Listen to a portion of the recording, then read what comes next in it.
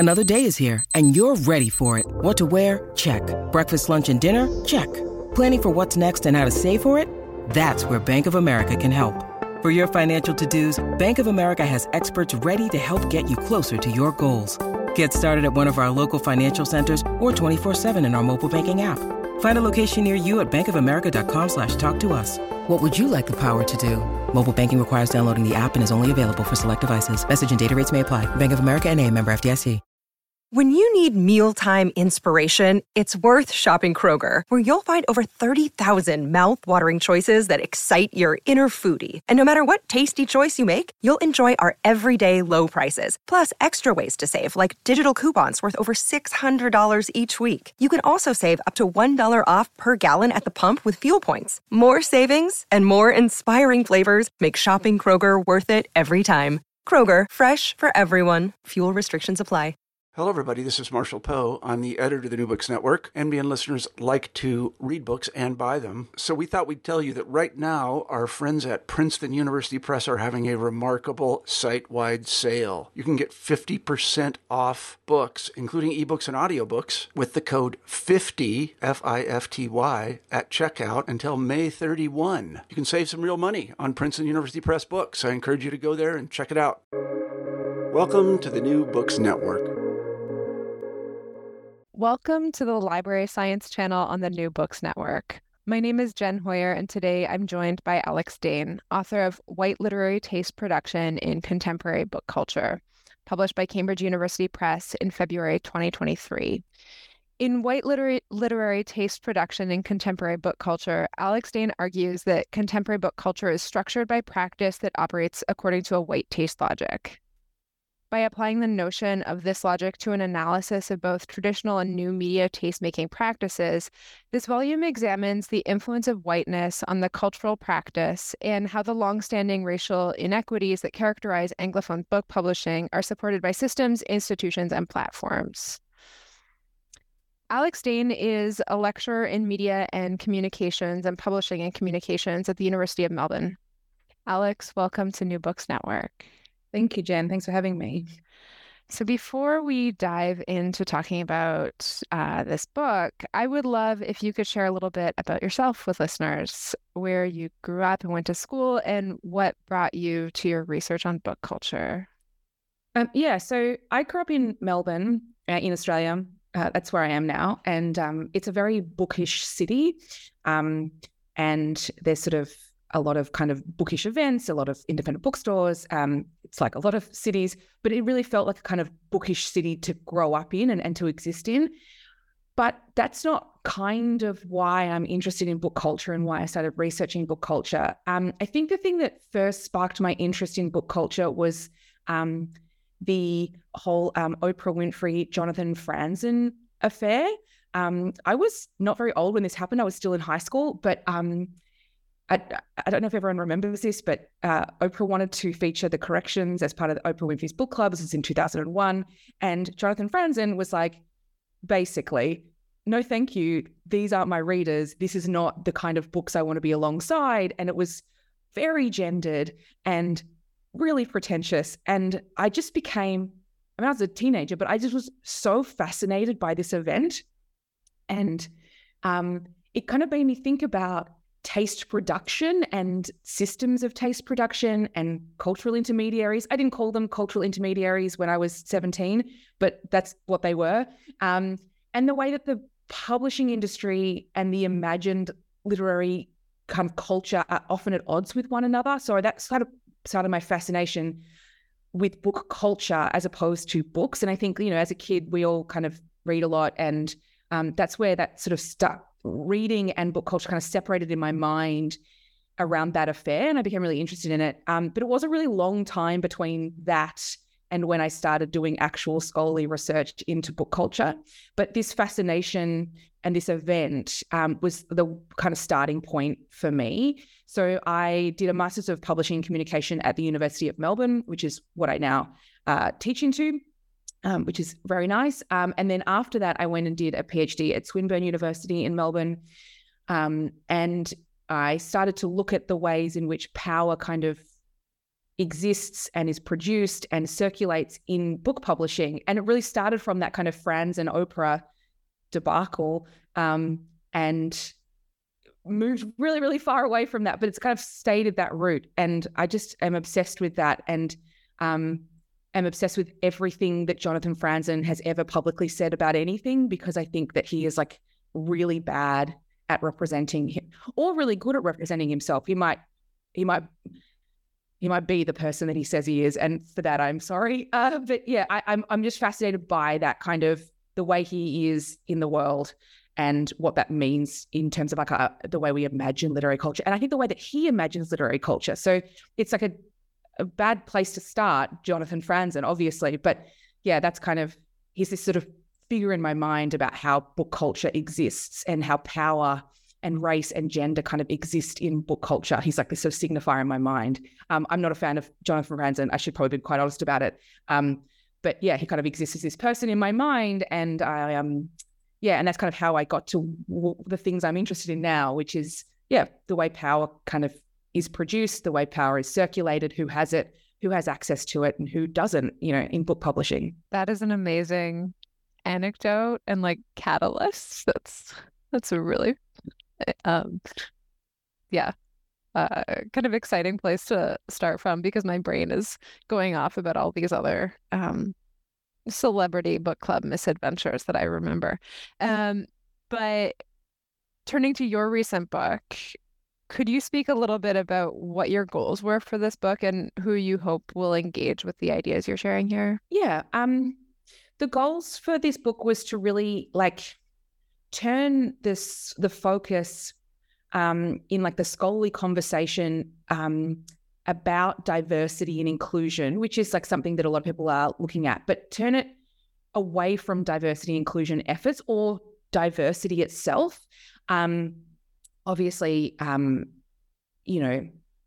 lack of equality within book publishing is a major theme of a lot of research. It's a major theme of a lot of my own research. But often the discussions around this in the field, kind of in the scholarly field especially, they talk about representation a lot, and it sort of ends up at the point of representation. And I wanted to move away from representation because I don't think that Anglophone book publishing is ready to talk about representation, because I think that there are bigger problems that are being unaddressed. And by talking about representation, we are glossing over a lot of the issues that kind of exist in the roots of the system. So representation is important. I'm not saying it's not important, but I don't really think that's where we are right now. I don't think we're in a position to discuss that. And I think that's primarily because of the logic that I describe in the book. And I wanted to sort of shift the gaze of my work, of the conversation, from looking at diversity in terms of representation and look at the whiteness and what white people are doing, but also what white systems are doing. And these systems and the publishing industry is built upon these like deeply colonial kind of, racist systems of classification, of understanding, of knowledge. And I wanted to talk about race in the publishing industry by talking about what whiteness is doing. Because I'm a white person, I think that's the thing that I should be focusing on rather than other things. But also because I felt that it was, especially among my white colleagues, being like largely unaddressed. And the conversation kind of was pitched at the wrong kind of angle, and we needed to be diving in. This is just what I think, diving into the actual roots of the problem. Super, thank you. So yeah, you present here the argument that Anglophone publishing sectors across a lot of countries operate according to the logic of white tastemaking, even in the midst of these efforts towards diversity. And in the first two chapters, you outline a few of the foundational practices that really establish whiteness in these spaces. So acquisitions, book reviewing, information systems, and more. Could you speak about how book publishing is actively defining notions of authority and legitimacy through these types of practices? Mm-hmm. Yeah, absolutely. So publishing is a cultural sector that's actively engaged in the production and circulation of knowledges. So in deciding what gets published, publishers are making decisions around what subjects are worthy of attention and which people have the authority to write about these subjects. So therefore, publishing not just like embodies all the structural inequalities that kind of characterize countries like the UK or Canada or Australia or the US, it's perpetuating these inequalities because of the fact that it's a business that is focused on circulating knowledges.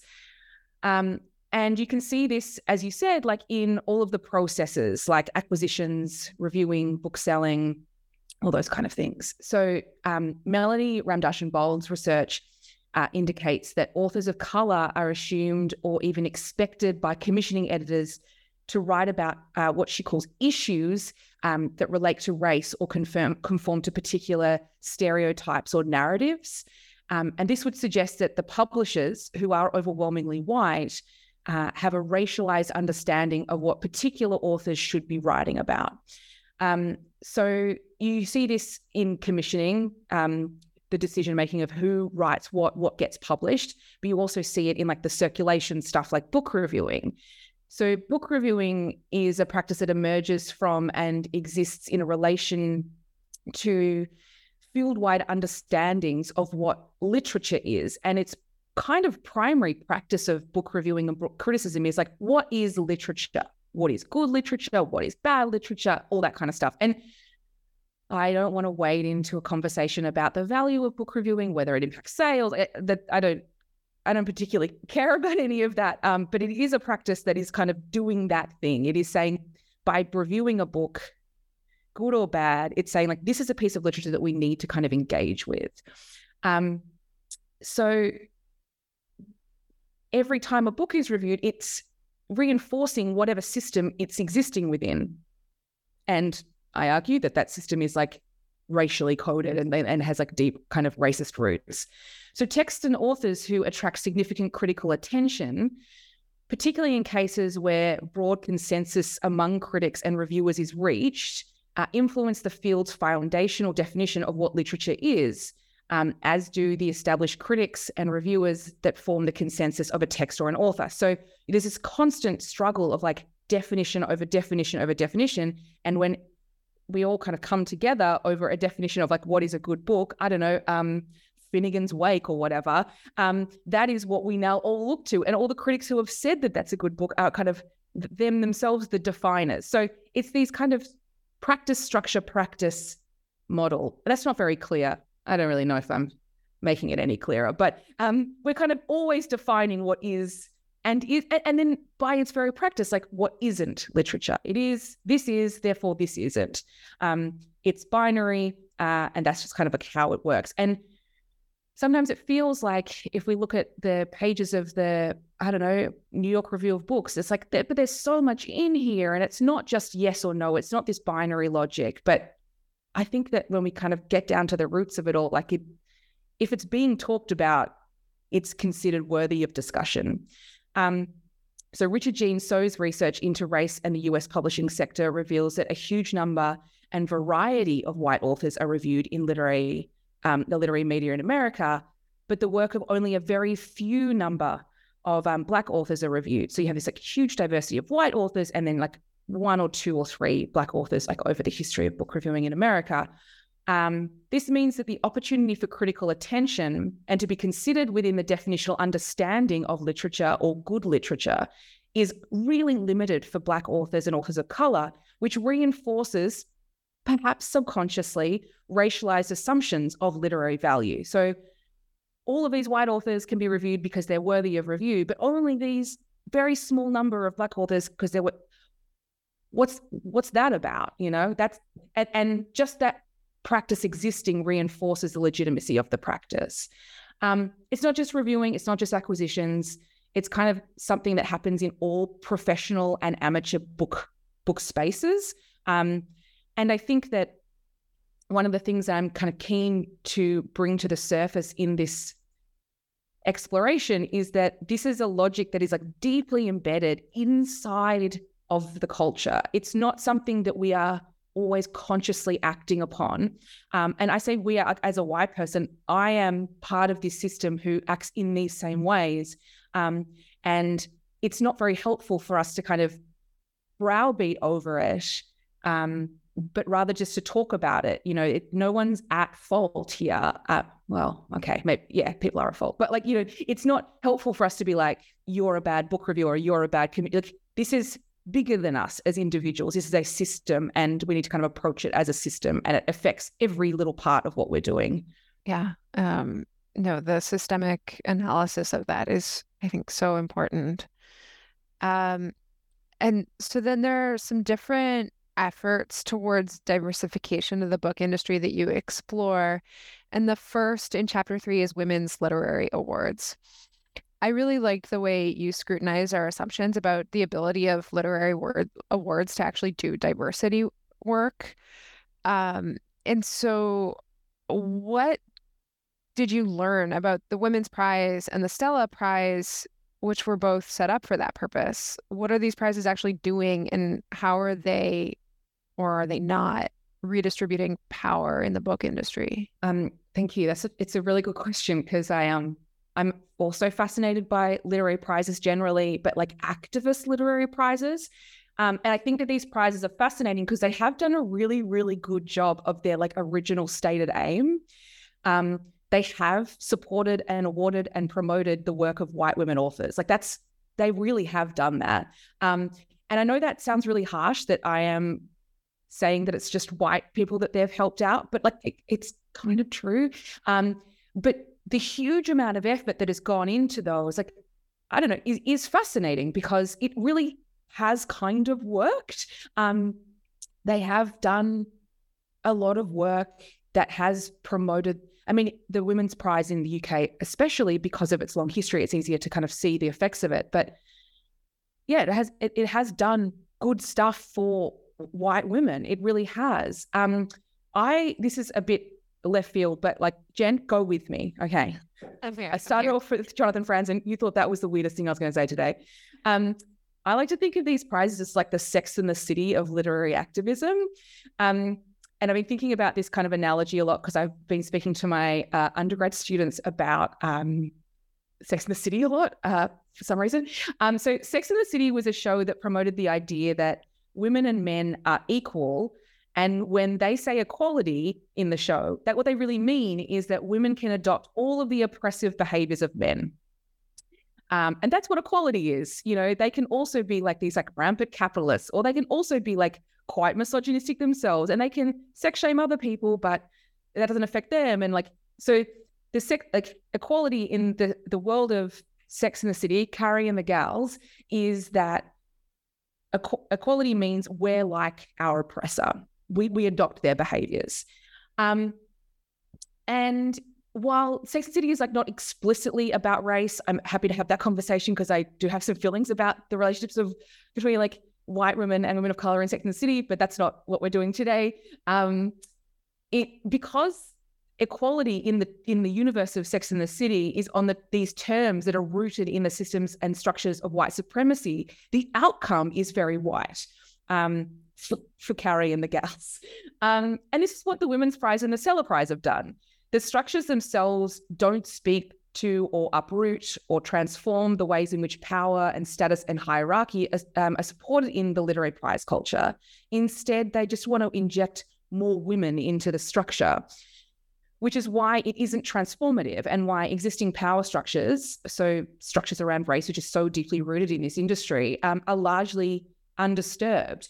And even if women of color are shortlisted and win the prizes, that's just the veneer. The structure isn't happening because they've just kind of forced more people into the structure. And that's when we get back to those conversations about representation and not about systems. A very long tangent into the world of Sex and the City. And for that, I apologize. But I think it's helpful for me to think through that in terms of plugging things into existing systems doesn't in any way transform the actual systems. I think that's a really fantastic illustration. The other example that you give of these kind of diversity efforts is the work that is or is not accomplished by anti-racist reading lists. Could you explain for listeners what exactly you're talking about when you refer to that kind of list? And then what have you found that these like purport to do versus what kind of impacts we actually see them having on the industry and on reader audiences? Yeah, this was a huge thing in like 2020 and a little bit 2021. But the anti-racist reading list was, I suppose, part of like the online section of the Black Lives Matter protests in 2020. And I observed these from Australia. Removed from the, national context of these protests, even though we were kind of doing similar things here, we were also in Melbourne, we're in lockdown. So I think like for me, not that you asked like why I came to this, but like, it was a very online time. And I think that because of the pandemic and because people were in lockdown and they were protesting, I think that was part of the reason why book lists and sharing book lists was so popular at that time. It was a reading time for a lot of people. But also there were a lot of conversations around quote unquote doing the work and who is responsible for educating and who isn't, and why people need to do to educate themselves on systemic issues of racism and inequality. All of that is great, like that's fine. But the upshot is that a lot of people, not just white people, but I focus on white people, shared these anti-racist reading lists on Twitter and on Instagram. Also, publishers did it as well, which is a whole nother conversation, which we can get into. But they were like, these are the lists these are the books you need to read in order to, not be racist anymore. I'm an educator, so I really do believe in like the power of reading things. But as an educator, I know that like reading can only get us so far in terms of knowledge. So I think there's like something to kind of grapple with then about like what can reading do for us. But what I was really interested in is kind of not the lists as things that people are actually reading, but as kind of signifiers of our performativity and our fear as white people around getting it right or not getting it wrong, or making sure we're visibly protesting in this like very innocuous, easy to digest way. Like read a list, like here's a list of books you can read. I just don't really think it's doing anything. Maybe people are reading them, maybe they're not.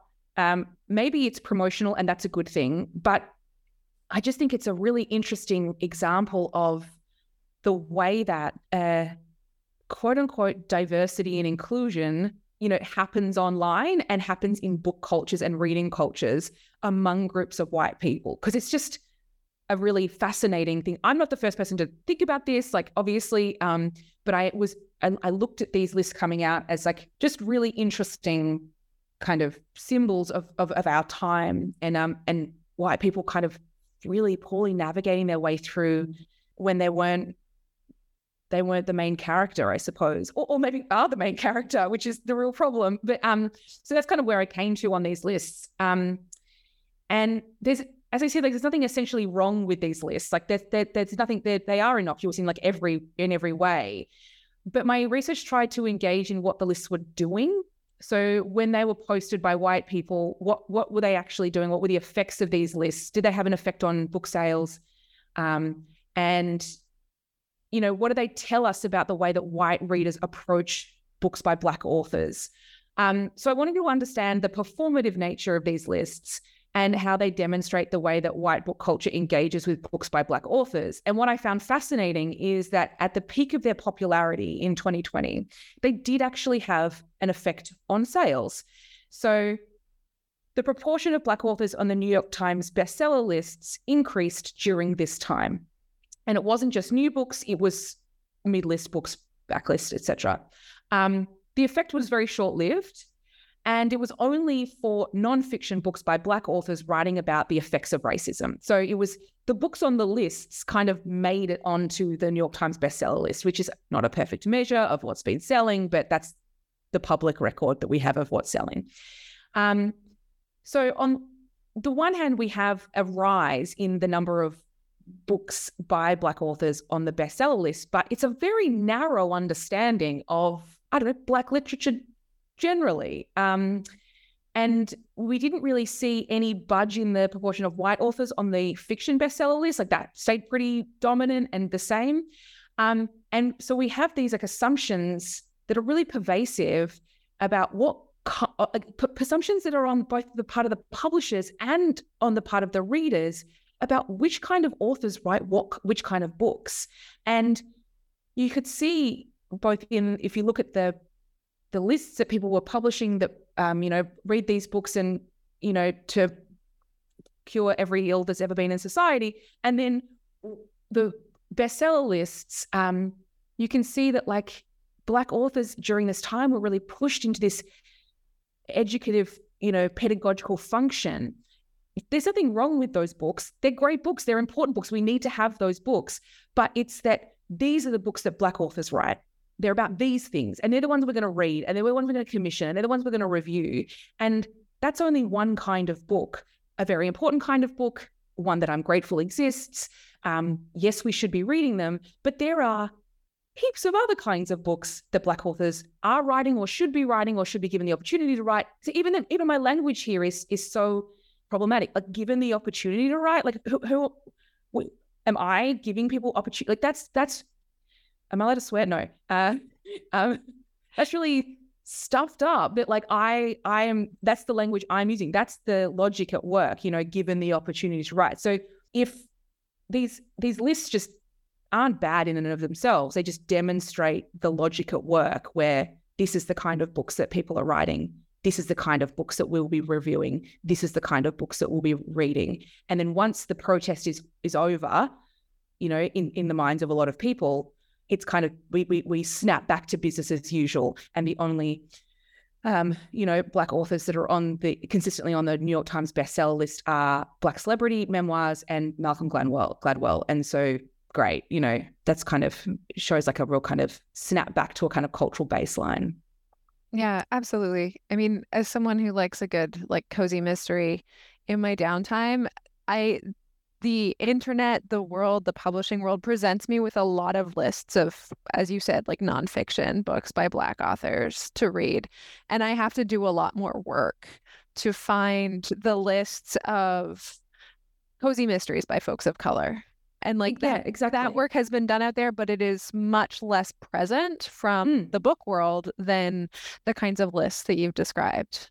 Yeah. Yeah. And that it just kind of comes back to, I was reading Melanie Ramdashenbold's research while this is kind of happening, and I'm seeing, her research really dives so deeply into the British publishing sector and about how there is like these authors write these books and these authors write these other books, and that divide. And then you're just seeing it playing out by, perfectly well-meaning people on the internet who've done nothing wrong and like, have just caught my ire and which is sorry to them, but it's just part of that kind of perfectly well-meaning work that is kind of meaningless and doesn't really do anything. And making change is hard and it's unsustainable often without changing these roots, these foundations. Yeah. I would love that list though of like cozy mysteries by authors of color, because Yeah, I'm working on that.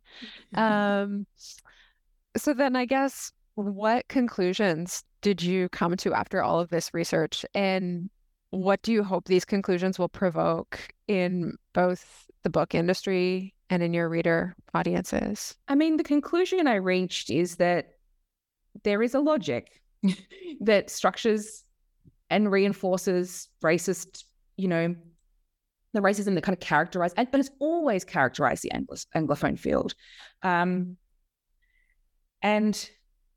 it's in every part of what we do.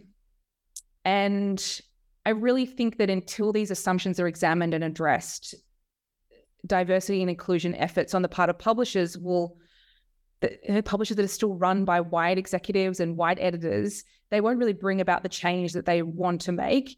I am a really optimistic person, I like to think. And I do think that people who are running sort of diversity and inclusion efforts in publishing houses, like they do want to see change. It's not, people aren't consciously blocking out change, but change doesn't happen until the foundations change. And I don't know what the answer is. I don't know what the solution is. But I think a really great example of this is, this is from Richard Jean So's work called Cultural Redlining. It came out in 2021, I think. And amazing book, and so much like quantitative research around race and publishing and book culture in the US. And he writes about the time that Toni Morrison was an editor at Random House, as it was called back then, and how in her time as a commissioning editor at Random House, the number of Black authors who were published by Random House in fiction just like swelled. And it was just like a beautiful time. And as soon as Morrison moved on, that just went back to like the baseline from before she arrived.